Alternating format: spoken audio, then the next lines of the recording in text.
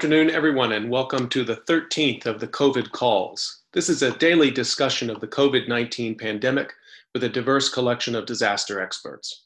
These calls are held every weekday at 5 p.m. Eastern Standard Time, and they're free and open to the public. My name is Scott Knowles. I'm a disaster historian at Drexel University in Philadelphia, and I'll serve as the host for these discussions. We are streaming on YouTube Live. The link to this discussion can be found at the Scott Knowles YouTube channel, or email me, or you can find me on Twitter at US of Disaster. Please do help spread the word about the COVID calls. Send me suggestions for guests and topics. I've gotten several great suggestions. Please keep those coming. And also please suggest yourself if you would like to join the discussion. You can also hear the COVID calls recorded as podcasts. Just go to soundcloud.com and search for the Slow Disaster Podcast. Tomorrow is going to be a little bit different, and I think a really powerful discussion of care, grieving, parents, and children. We have Sarah McBride, a former emergency manager, risk communication expert, and a Mendenhall Fellow at the United States Geological Survey. And we have Bernadette McBride, her mother, who's also a nurse practitioner and owner of adult family homes, Legacy Management and Tranquility Life Care in Washington State. We'll also be joined by Yvonne Michael of the Drexel Dornsife School of Public Health at Drexel University, where she studies active aging, women's health, and health disparities, as well as post-disaster health. So it's going to be a really, I think, important discussion about care and grieving and intergenerational relationships. As of today, there are globally 911,308 confirmed cases of COVID-19 globally, according to the Johns Hopkins University Coronavirus Resource Center. That's up from 826,222 yesterday. 206,207 of those cases are in the United States, up from 174,467 yesterday. There are now a total of 4,542 deaths reported in the United States, up from 3,416 yesterday. But as I said yesterday as well, everyone I talk to in public health and medicine believes that the case count is low. In my discussion yesterday about the Defense Production Act with Peter Shulman, he proposed what I thought was some really interesting ideas about the fact that the United States may have lost some of what it used to be able to do in terms of organizing and coordinating big projects, particularly projects that saw overlap and coordination in public and private sectors, and responding to big disasters, especially World War II. Of course, coming out of World War II, one of the great promises to be kept by the global community was to avoid future wars and to alleviate global suffering with disease as a crucial focus. And the World Health Organization was founded in that crucible in 1948.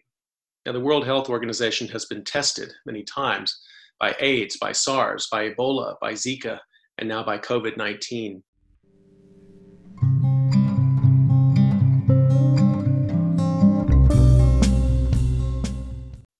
I was really eager to speak to an expert who could help us understand the World Health Organization's role with COVID-19, and I guess more generally, how global pandemic preparedness has evolved over time through the Cold War to now.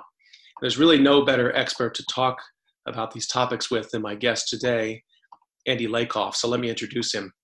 Andy Lakoff is professor of sociology and is joint appointed in the Department of Communication at the University of Southern California. His areas of interest include globalization, the history of the human sciences, contemporary social theory, and risk society. He is the author or co-author of many books. His most recent book is Unprepared, Global Health in a Time of Emergency, came out in 2017. And his next book, co-authored with Stephen J. Collier, is entitled The Government of Emergency, Vital Systems, Security, and the Birth of American Biopolitics. Andy Lakoff, thank you so much for joining the discussion on COVID calls. Thanks for having me. It's a pleasure to be here, Scott. So I'd like to remind everybody to ask questions. Ask questions in the YouTube live chat. You can email them to me throughout the call, sgk23@drexel.edu. You can tweet them. Just be sure to tag me at US of Disaster. So why don't we go ahead and get started with the conversation. And Andy, if you would, I've been asking people if they could just give us a sense of what it's like on the ground where they are now. So give us the situation in Los Angeles. So LA, we're all under shelter-in-place orders, as elsewhere in the country. We've been in this situation for going on about 2 weeks. You can see I'm in my converted garage. It feels a little bit like a bunker here. So we're all with our families. Things feel very calm and quiet for the most part. There's a lot of concern that a surge is headed our way in our county and city medical facilities, but they're not yet overwhelmed by cases. So it's really a watch and see over the next few weeks feeling here. And what was the situation at USC? How did it sort of play out in terms of slowing down and then closing down? Yeah, well, USC, where I teach, is in downtown LA. I think our central administration was very attentive early on to the possibility that LA might be a major center for the pandemic. We, along with other major universities, moved to fully online education about 3 weeks ago. And as far as I can tell, for the most part, that's actually been going fairly smoothly, although obviously there's a lot of hiccups. I think there's a lot of tolerance among students and faculty for our mistakes as we get accustomed to the new situation. Do you think this preparedness on the university's part out there, which you described moving pretty quickly and pretty surely, has to do with the earthquake preparedness that's always sort of a necessary part of life in Los Angeles? It's an intriguing question. I hadn't made that association. I think it's possible. I think, with the wildfire season we had just last summer, we're pretty accustomed to massive emergencies here. We have a very proactive governor, a proactive mayor in LA. I was actually pretty impressed and surprised by how quickly they moved to adopt some of the public health recommendations on shutting down public gatherings, closing restaurants, asking families to stay at home. So, it's possible that California is kind of ready for this based on recent other areas of practice. Yeah, that's been on my mind. It's sort of which cities may be more or less prepared and which institutions within those cities based on private sector preparedness that may have gone on because of fire or earthquake. So, well, let me turn to your area of expertise, and I wanted to just remind everyone, if you haven't seen, there was the front page of the New York Times big story, which they talked about the United Nations, and there's a quote there. It says, "The current coronavirus outbreak is the biggest challenge for the world since World War II." That was a quote from UN Secretary General Antonio Guterres. Now, the World Health Organization, the WHO, is an agency of the UN, so presumably he meant that WHO was crucial to meeting this major challenge. So I guess I'd like you to start, if you could, just tell us a little bit about the WHO itself, and if you would, share with us how you think it's performed in this crisis. Mm-hmm. A couple of, I think, important things to think about in terms of the WHO. One is that over the last decade since it was established, there have really been at least two major areas of work for it. One is the one you already alluded to in outbreaks of infectious disease. The WHO coordinated the smallpox vaccination campaign and very successfully at a global scale into the 1970s, has also been very involved in other infectious disease responses, most recently before this one, Zika.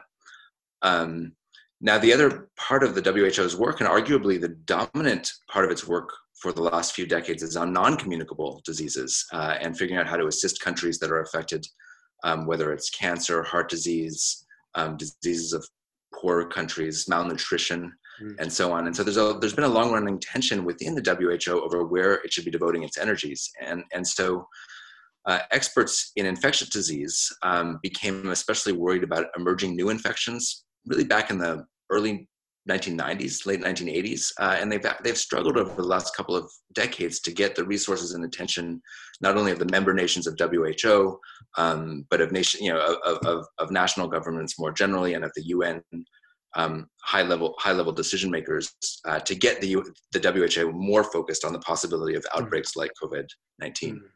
So I know you watch them closely, and you must have been watching their press releases coming out in early January. Can you tell us a little bit how you assess their actions? How well have they done? How equipped are they to deal really with something emerging at this scale around the world?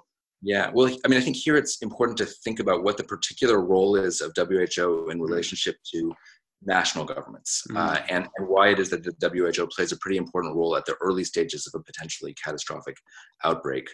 So the role of the WHO is really to try to gather information and reports from around the world about possible new emerging infections, and then to warn countries that something may be on the way, to assemble experts to make recommendations about how to deal with a potential crisis. So it really relies on national governments to be transparent about what they're reporting. And I think, in coming months and even years, we'll see a lot of inquiry into what happened in exactly the period you're describing, early January into mid and late January of this year, in which one had a sense that from the WHO that it wasn't an especially urgent situation. It took them a while to raise the alarm to a full-scale public health emergency of international concern. Epidemiologists around the world were kind of saying, "Look, it's going to be a pandemic. Where's the WHO here?" And so we'll have to look into that. And my own knowledge is a little bit more of prior episodes, and it's really interesting. If you look at episodes from SARS to H1N1 swine flu to Zika, there's often this question and uncertainty in the early stages of an outbreak as to how alarmed the global health community should be. And I suppose their ability to do their work also hinges on the nature of the relationships they have with the first country, the countries of origin that need to report to them what's going on. I couldn't find a release from the WHO before December 31st. There may have been other things, but that was the first sort of major press release I could find. So I had expected to find something earlier, frankly, when I went back and looked, but that was the first thing I saw. Yeah, it's interesting. I mean, the WHO does really rely on national reporting systems at an early stage. And so part of the inquiry will have to focus on what was the Chinese health ministry telling the WHO early on, and then how credulous, or perhaps overly credulous, the WHO was of the Chinese government when it was saying that we've got this disease contained. So could you give us, I was just looking at their website and said they have 150 offices around the world, 7,000 employees. I can't quite picture how that compares to Health and Human Services in the United States, but it's smaller, certainly, in terms of, right, of personnel. So it's pretty lean, considering its mandate. Can you tell us a little bit about how its leadership works? Is the leadership appointed? Is it voted on through the UN process? Give us a little bit of sense of how governance at WHO works. So there's a group of WHO member nations, which are equivalent to the United Nations, and they their health representatives form the World Health Assembly, and that assembly votes on the leader periodically. And the leader really relies on both in terms of resources and expertise on the active involvement of the member nations. And the member nations form committees that set the agenda of WHO. As you say, WHO itself is a fairly small organization. It sees itself as coordinative, as providing guidelines, ideally direction to national governments and health ministries as they make health policy. But it really doesn't have the capacity to do much in the way of direct intervention and operations around the globe. I see. So let me turn a little bit to some of the topics of your recent book, Unprepared, because you sketch out there a sort of recent history of the WHO through a number of different cases, and you talk about the development of the international health regulations. You talk about SARS in 2002, Ebola, Zika. Can you walk us through a little bit of some of the challenges WHO and international pandemic preparedness have faced in the last 20 years? I guess maybe if you want to start with SARS, that seems like a good place to start that part of the discussion. Yeah, SARS is a great place to start in some ways because it really was the first global event to focus the attention of national governments on the problem of newly emerging infectious disease. And the problem as it was conceived at that point was really that not only the WHO, but also other nations couldn't necessarily trust certain national governments to report outbreaks, the outbreaks that might have an effect on tourism and trade. And this had happened even before SARS. There was an outbreak of plague in India, and an outbreak of cholera in Venezuela in the 1990s. And those countries reported late to the WHO. And what happened with SARS that was interesting was that even though China was late to report what was going on to the WHO, by this time there were internet-based non-national epidemiological reporting services that global health authorities could rely on for data. And so they were able to take advantage of those non-national sources to monitor the outbreak, eventually to contain it. I mean, fortunately, it turned out not to be nearly as transmissible as as coronavirus has been. But that event and the massive disruptions in trade that it sparked led to a major new policy initiative in 2007, which was called Global Health Security. And Global Health Security involved getting the member states of the WHO to sign on to a newly revised version of the International Health Regulations. This is a system of international regulations that had been in place since the 19th century to govern things like quarantines, travel restrictions, in response to very specific diseases, cholera, I believe, plague, I'm not sure what, smallpox.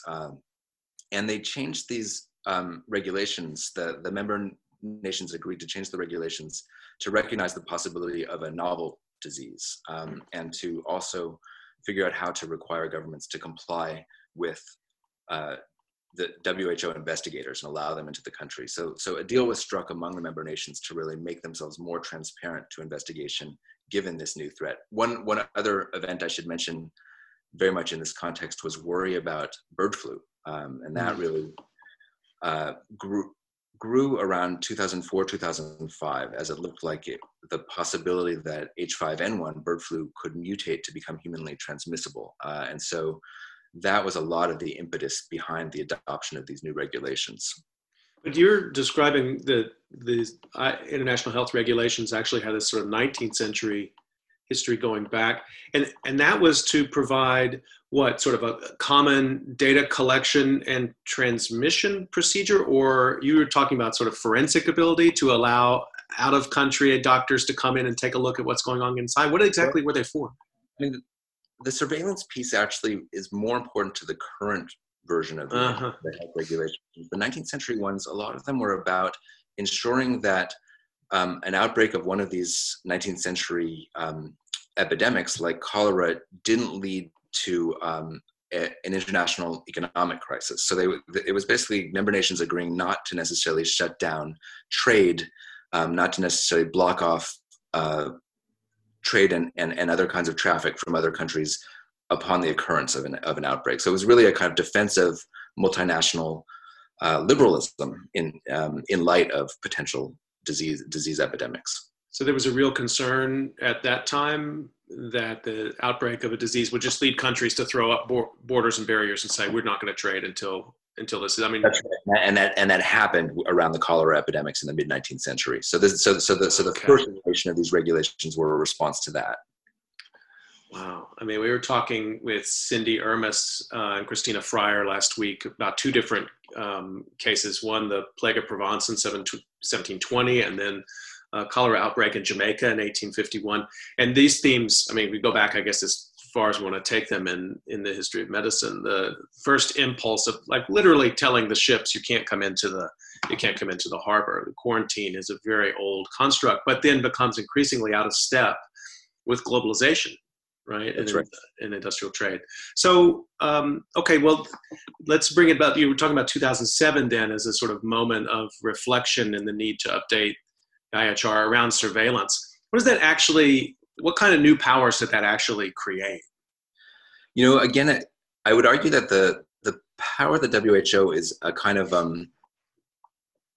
public warning power as much as directives that they can enforce with in terms of what nation states do. So we might take the case of H1N1, which emerged in 2009, and the WHO, that was actually the first time the WHO used the new instrument that was invented in the 2007 revisions. And this is called the Public Health Emergency of International Concern. And it's a kind of decision tree that tells WHO when to raise the alarm to the highest level and when to say, you know, this is something that every nation state has to put its pandemic preparedness plans into action. It needs to get its vaccine stocks ready. It needs to get its emergency responders available and in communication. And so WHO declared this emergency at the outset of the H1N1 epidemic when I believe it's April 2009, and that led nations to put in place their own vaccination plans. So it really was a guidance for countries in how to respond. And what happened, interestingly, was that in a lot of countries, especially in Western Europe, many critics thought the WHO had overreacted and that the national governments had spent way too much money and attention on a mass vaccination program for a disease that, as they would put it, turned out to be not worse than the normal seasonal flu, which of course is quite deadly. Right.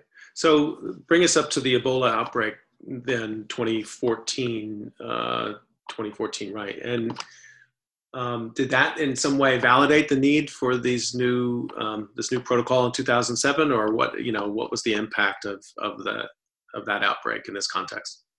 Yeah, it's a really interesting case to think about because, again, this wasn't the outbreak that was originally expected when the World Health Organization came up with these guidelines. They were thinking about something like pandemic flu.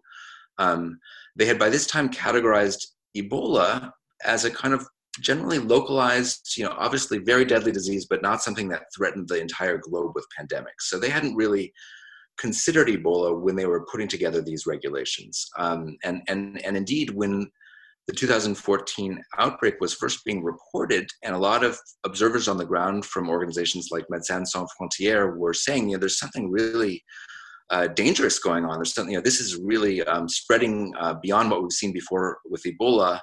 The authorities in WHO took their time to declare it a public health emergency of international concern, perhaps because they had been burned in the prior early declaration with H1N1, and perhaps because they conceived of Ebola as the kind of disease that wasn't going to cause global economic and public health catastrophe. It was going to be fairly easily containable and localizable.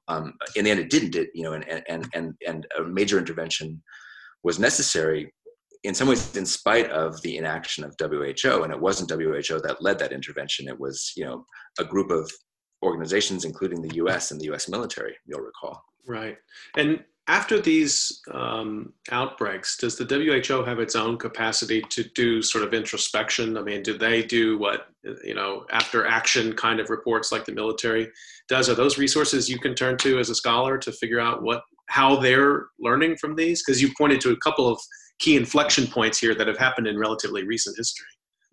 Yeah, I mean, one thing that was actually fascinating to see after the Ebola epidemic was finally contained with a whole series of reports, some of them from within WHO, but some of them from other organizations, philanthropic organizations, other multilateral organizations, assessing the WHO's role in the response. It was a moment of crisis within WHO, and it was even questioned whether WHO had the capacity to deal with emergencies. They were seen as having really failed in this case, and they reorganized and created a separate sub-agency specifically focused on managing health emergencies. But that agency still suffers from a problem of getting enough resources to really be able to capture attention and respond as necessary when events occur. So in the first test of that was Zika, but now we're seeing a real test of it. And I think scholars and other observers are going to have to investigate this in the coming months. But I think we still don't really know how well WHO responded in this particular instance, or I don't. I'm learning a lot of this in this discussion, and part of it telling me how presentist my understanding of the WHO actually has been, because I always have been thinking, I think SARS must have planted in my head this sort of idea of them as an infectious disease coordinator and data coordinator and responder. But what you were saying earlier is, that really the sort of chronic, helping countries understand and manage chronic disease is an important context, and that this is a relatively new function for them, the way you're describing it. But one way to think about it is there was kind of a return. I mean, there was certainly, in the era of the smallpox eradication program, there was a major function on basically coordinating global efforts to contain and eventually extinguish smallpox epidemics. So it did have, an important area of focus on infectious disease. But by the mid to late 1970s, I think among global or World Health authorities, there was a sense that infectious disease wasn't really the big problem anymore. That vaccination and sanitation programs had solved those issues in the and WHO's time. It was now time to turn to primary health care, to maternal maternal care, to malnutrition, those kinds of things. So as you said earlier, WHO does what it does. It has its capacity, it has its limits, but response is still more or less a matter of national concern and national government. So can we turn now to talking a little bit about your assessment of how we've done in the United States with that? I mean, I guess from a preliminary sense, and unfortunately, I think we have to say we're early in this. But what have you been paying attention to at Health and Human Services, at CDC, or even at FEMA to try to understand how well the United States government is dealing with this? Yeah, I mean, I think all of us are looking at things both at the federal level, but also at the state level, and some of the really fascinating tensions that are emerging between states and the federal government. And I think what we've seen in the U.S. is arguably much more proactive intervention on the part of certain states that have an orientation toward public health, that have big cities that were really, in which the governors felt that action needed to be taken, and then a demand that the federal government get more involved. Within the federal government, there's also been, real tensions to observe among the different agencies you alluded to, Health and Human Services, FEMA, but also the really fascinating tension between the government health experts and the political officials above them. So, what one observes, I think, most generally, and you don't need to be a specialist to see this, is that for the first several weeks, at least, of this, there was major confusion at the federal level about how to respond to this, Right. and who was even in charge. And one of the most interesting developments for folks like you and me who study the history of this stuff in the last week or so was the shift from Health and Human Services to FEMA of who was going to be in charge of coordinating federal response. Somebody I know at FEMA actually texted me right about that moment and said, HHS just got fired, which pretty much nailed it. Right? And I think, but it'll take some time for us to unpack exactly what that meant. I mean, FEMA's job is much more about logistics, and that seems to be a lot of what the pressing need has been lately. So I want to come back to that, but I guess like you were giving us some ways to think about how WHO itself has evolved, particularly since the 90s. Can you do something similar for us with that in terms of United States capacity for pandemic response? Take us back into the Clinton years and maybe help us understand what has been changing in terms of the United States' ability to perceive pandemic and react. Well, I think for thinking about the United States, it's really useful to imagine two parallel tracks of, let's call it, biological preparedness. One focused on the possibility of a bioterrorism attack, and the other focused on the possibility of a newly emerging disease. And those tracks gradually coming together by 2007 or 8 or so.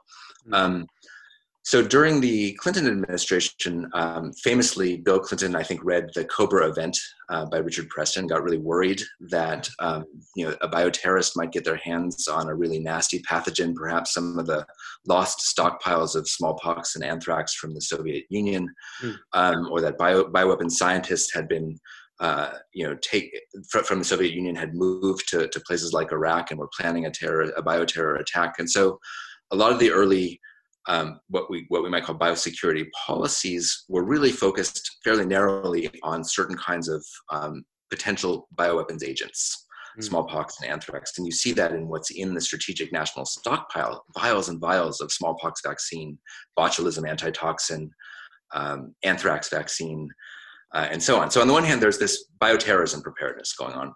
Now, meanwhile, you have in the beginning, as I said, in the late 1980s, infectious disease specialists saying we need to worry about these new emerging pathogens, emerging viruses. Now, those don't really come together in the United States, I would say, until really the Bush administration and the post-Katrina response to the possibility of pandemic flu.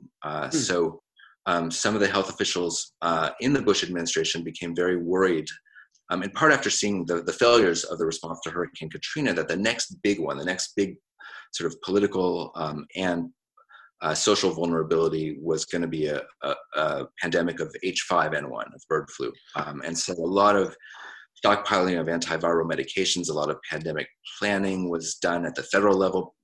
Exercises were done at the local level of public health agencies and emergency response agencies.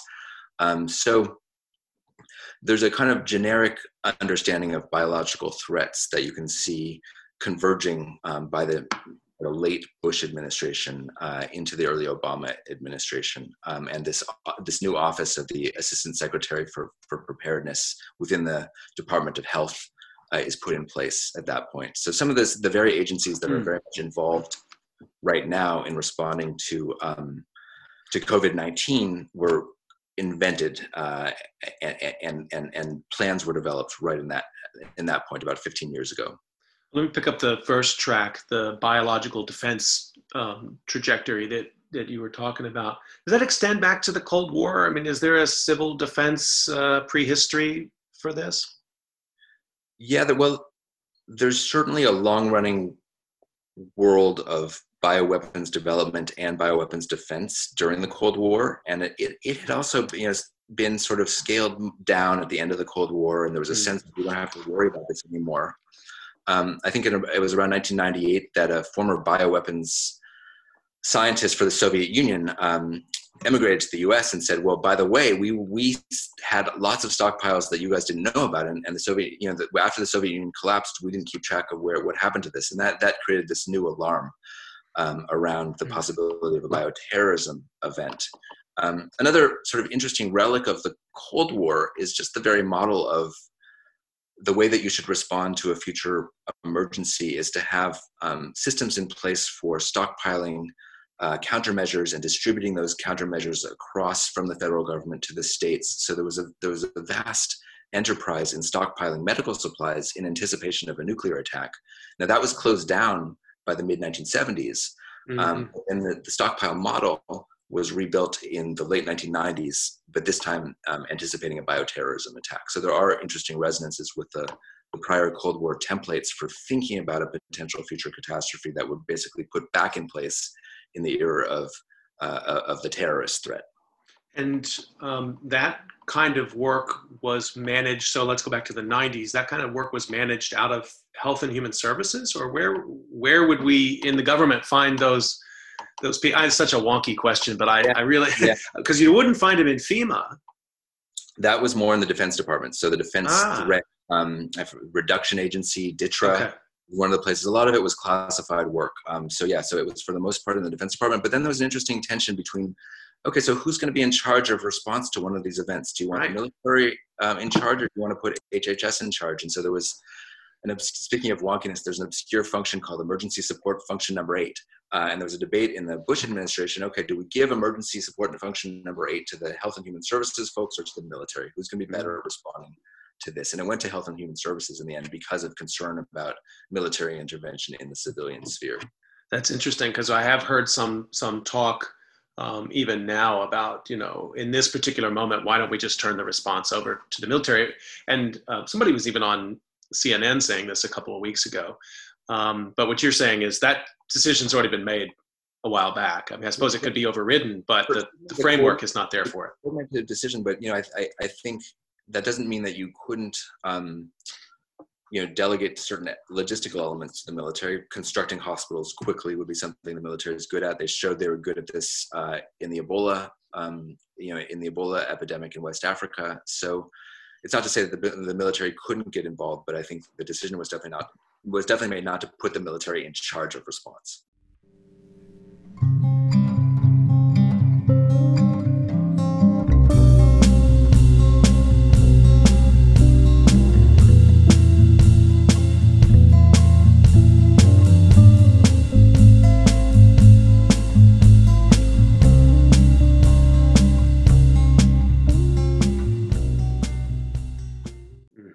So I had thought that September 11 would have played a role. It's interesting the way you're periodizing here that it's really post-Katrina that actually raises alarm bells, that leads to a lot of sort of new innovations in pandemic preparedness in the US government. But did 9/11 play much of a role at all?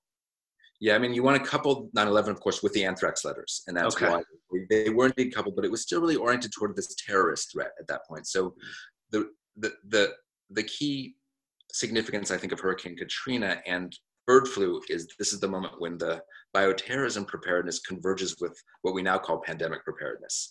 That is, it's no longer focused on trying to figure out, are there certain agents that our enemies are, getting ready to attack us with, and how would we respond to that? And now something different. Should we be looking at wildlife markets in Asia? Should we be tracking bird migration around the world to see whether H5N1 is evolving? So a whole different set of forms of surveillance and forms of preparedness comes to the center of attention in the Federal Health Administration's offices by the 2005, 2006 or so. I see. There's a kind of a discussion that sometimes goes on in emergency management circles about the 1990s as being a kind of a golden decade. Cold War is over. They don't have to plan for nuclear attack, which they couldn't really plan for anyway, realistically. And then September 11 forced them into the tunnel of terrorism preparedness and everything. How do we prepare for an earthquake? You prepare for terror attack. How do you prepare for a hurricane? You prepare for a terror attack. And then Katrina was a correction of that, and that seems to align with what you're describing here. As Katrina is a really important moment with this, you say, this convergence of the two streams as well, biological preparedness and right. I think that's right, and I don't want to and underemphasize the importance of 9/11 in directing energy toward thinking about biological threats. But what happens in these cases is there are tools already available at hand, and some of those tools had already been put in place by the late 1990s. So I want to be cognizant of people getting questions in here. So let me I had a question from Manuel Taroni. And actually, it goes back to sort of an earlier part of our discussion, but I think it's appropriate here. So this is Manuel's question. Big data and computer scientists now seem to have become the new disaster experts. What are the implications for governance and for the role of science in big data? I think that's applicable probably to our discussion of the WHO, but also to our discussion now about what's happening inside the United States government and its ability to react to something like COVID-19. Yeah, it's a really interesting question. In fact, this is the kind of thing that I think is ripe for inquiry for social scientists trying to figure out, what to do right now. I mean, so here we are in our bunkers or in our offices, sheltering in place, trying to figure out what's happening. I think looking at what is the role of big data in shaping policy responses. One thing I would point our attention to would be debates over epidemiological modeling right now. So you look at, there's lots of different outfits doing epidemiological modeling based on data that's coming in, and that there are different sites that have different ways of counting how many cases are emerging. We're in a period of great uncertainty over the extent to which confirmed cases actually match actual prevalence, the extent to which we can actually make claims about case fatality ratios, about demographic risk groups. And meanwhile, there's lots and lots of independent scientific groups generating models of what's likely to unfold next if we have one policy or another. And that's, of course, a product of the availability of lots of big data very quickly. So I think it's a great empirical question for us to start looking into. That's my way of getting out of the answer to the question. No, it's an important question. It also maybe speaks to what we were just talking about, the inheritances of the kind of most valued skill sets for this kind of work.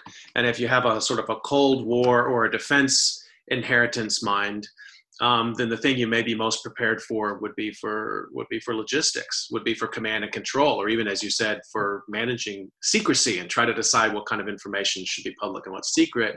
Manuel's question points to maybe a different direction, that it's actually the big data manager, the analyst, the algorithm analyst, the data scraper who can really, maybe that's the skill set that's privileged as we go forward. Yeah, I mean, it raises another kind of, let's call it a almost ontological question about what is a catastrophe, right? How do we know there is one? During the Cold War, it was going to be immediately obvious what that calamity looked like. Right. In the case of Hurricane Katrina, you can track its onset, you can follow it visually. The calamity that's unfolding now is a calamity that's only knowable via data tracking. We know how many cases, how many deaths are occurring in each place. We can compare them and how they move over time. So the visualization and conceptualization of what sort of event we're living through hinges on the kind of data that you're talking about. So I want to get to another question from Mike Fisher here. And Mike was interested from the beginning of our conversation talking about pandemic preparedness and scenario formation. And he mentions, sort of curious about scenario exercises in Los Angeles or at the state level for pandemics in California, but also at the national level. And he mentions some work here, Limor Siminian Darash's work on scenarios and Israel's annual exercises. And this has been discussed.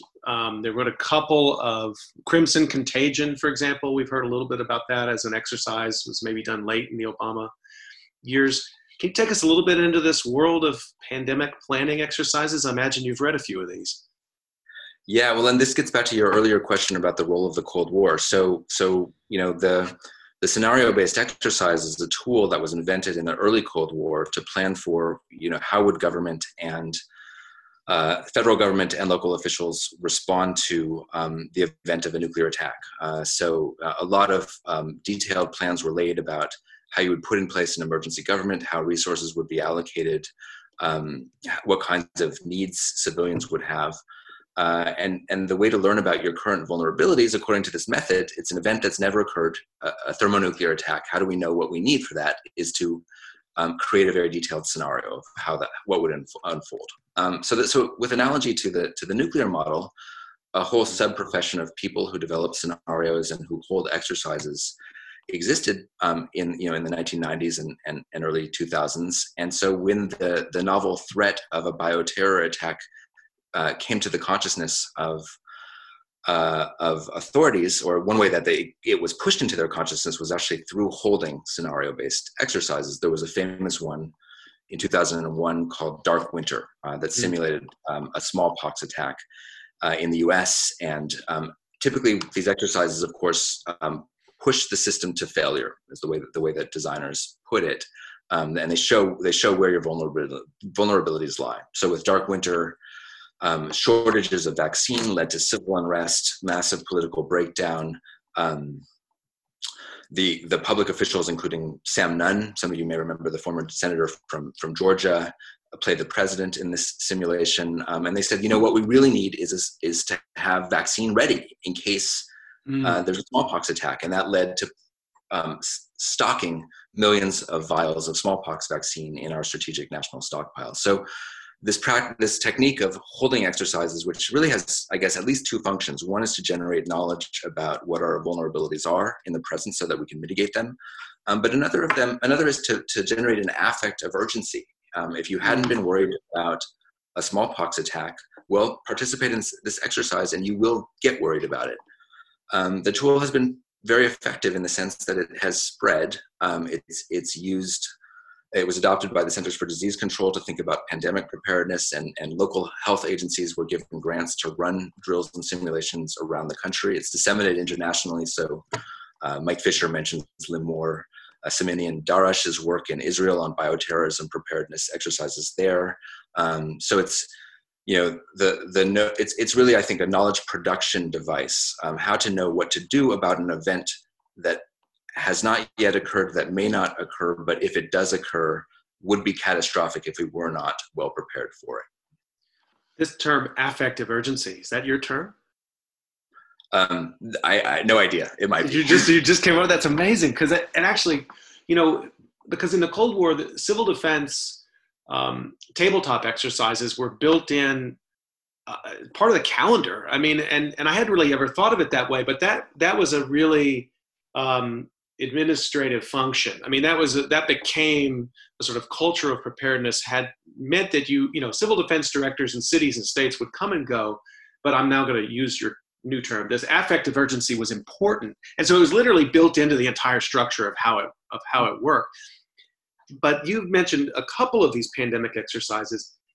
That's not a normal feature of what happens in HHS now. I mean, these are one or two off kind of things. They don't happen on a calendrical basis. My sense is that it is a regular feature. I don't know if it's systematized. During the Cold War, you're alluding to the kind of every year at least exercises. For there was one called Operation Alert that was held in most years during the 1950s. So it was in June. You have your Operation Alert. Yeah. I don't know if it's that systematized, but certainly we've been reading lately about the various exercises that sound, eerily like COVID-19 that were held in the last couple of years by the Trump administration. There was one that was called Crimson Contagion.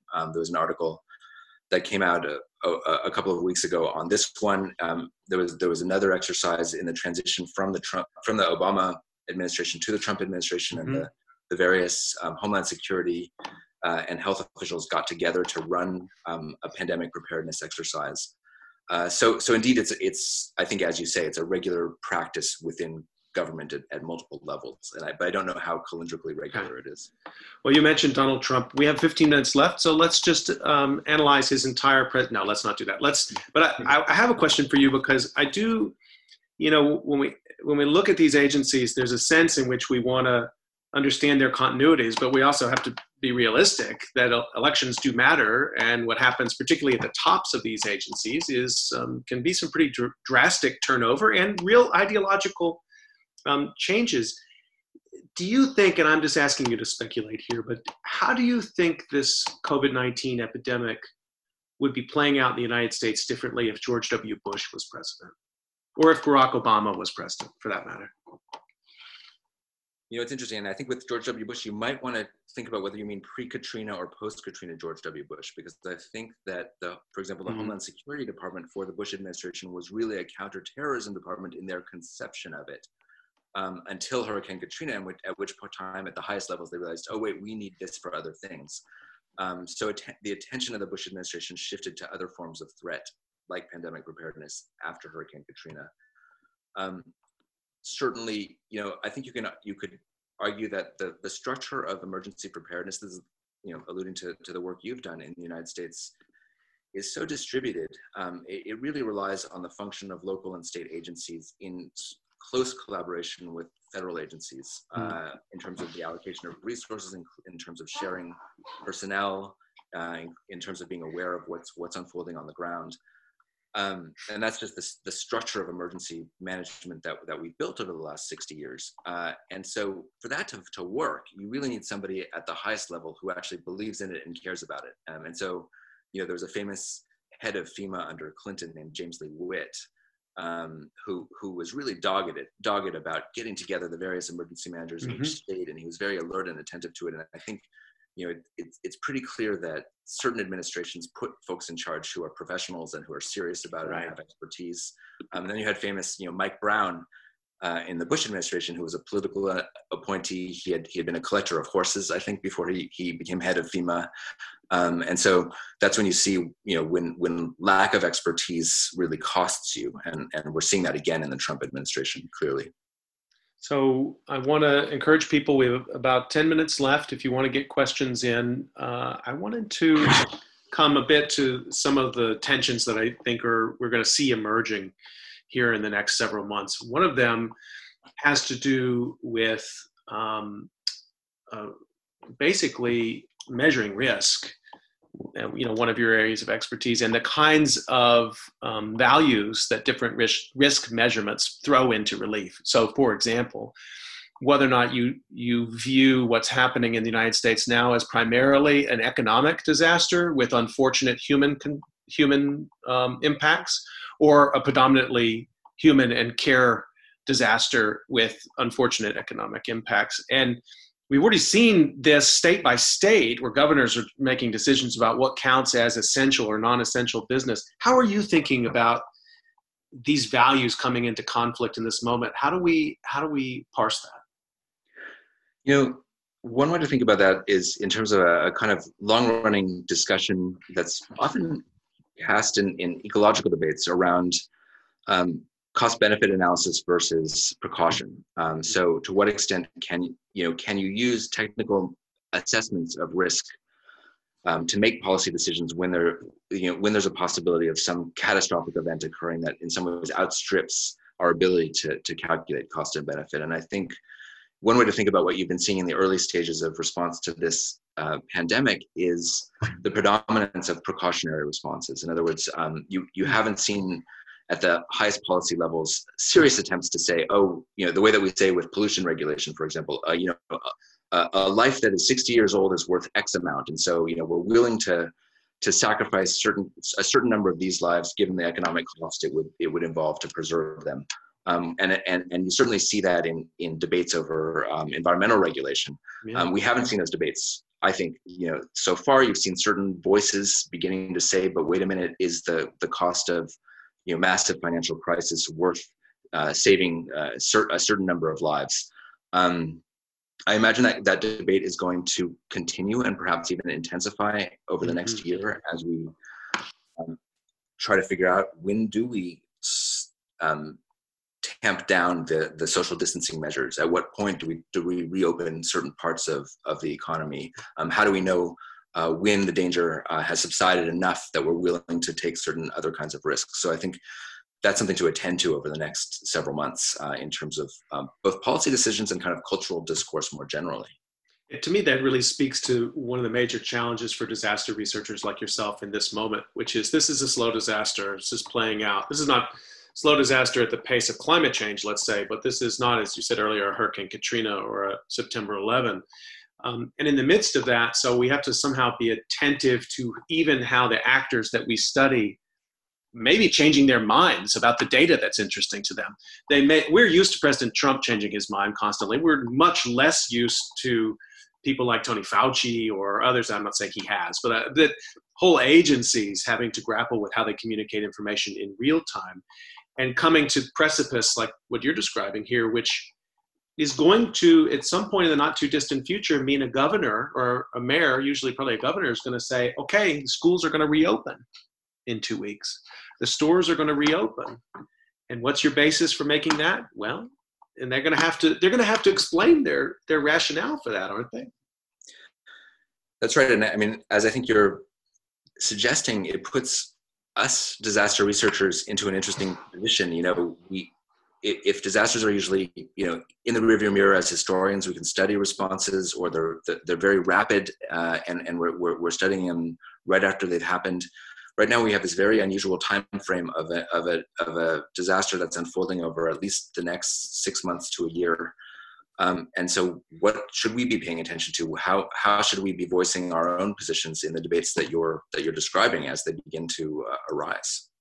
Do you think that the vaccine is the real story here then? Because that becomes the moment at which public officials can basically say, okay, I have confidence now that we can reopen this, we can re-engage this, we can have basketball season again, we can have the Olympics again, or can we not wait that long? Is the economic distress so great that the vaccine can't be the ending point? Well, let me make a pitch here for research on the process of investigating and testing a new vaccine, because it's going to be incredibly scientifically and politically high stakes to demonstrate and measure the safety and efficacy of a new vaccine. So that's a real chance for us to be involved in what's going on over the next few months. In terms of where the stakes will lie, I think obviously an effective, widespread, widely distributed vaccine would be a total game changer here. I think an earlier one will be widespread testing. You could imagine a scenario in which it was easy enough to test whether you had already been exposed to it. There was knowledge about the kind of immunity you get from having been exposed to it that would allow people to feel more confident entering into public life. So I could imagine that on a shorter time horizon than vaccines. Or you could imagine certain forms of tacit acceptance of social distance emerging, even without a vaccine or really widespread diagnostic testing, where we figure out how to live in restaurants and how to commute on mass transit, but not touch each other or get too close. So I think the sort of risk calibration is going to be a really delicate process to witness over the next year or so. I've been thinking about that too, that in the next 18 months, at the end of that, we look back, that maybe what we'll have habituated ourselves to is who we can trust to tell us to stay inside for the next 2 weeks or come outside. And I do wonder which of those two commands in the end is going to be harder to follow, to go in or to come out. Because I think coming out again may require more trust once people are a little bit, and of course that probably has to do with norms of how much people trust science and how densely populated where they live.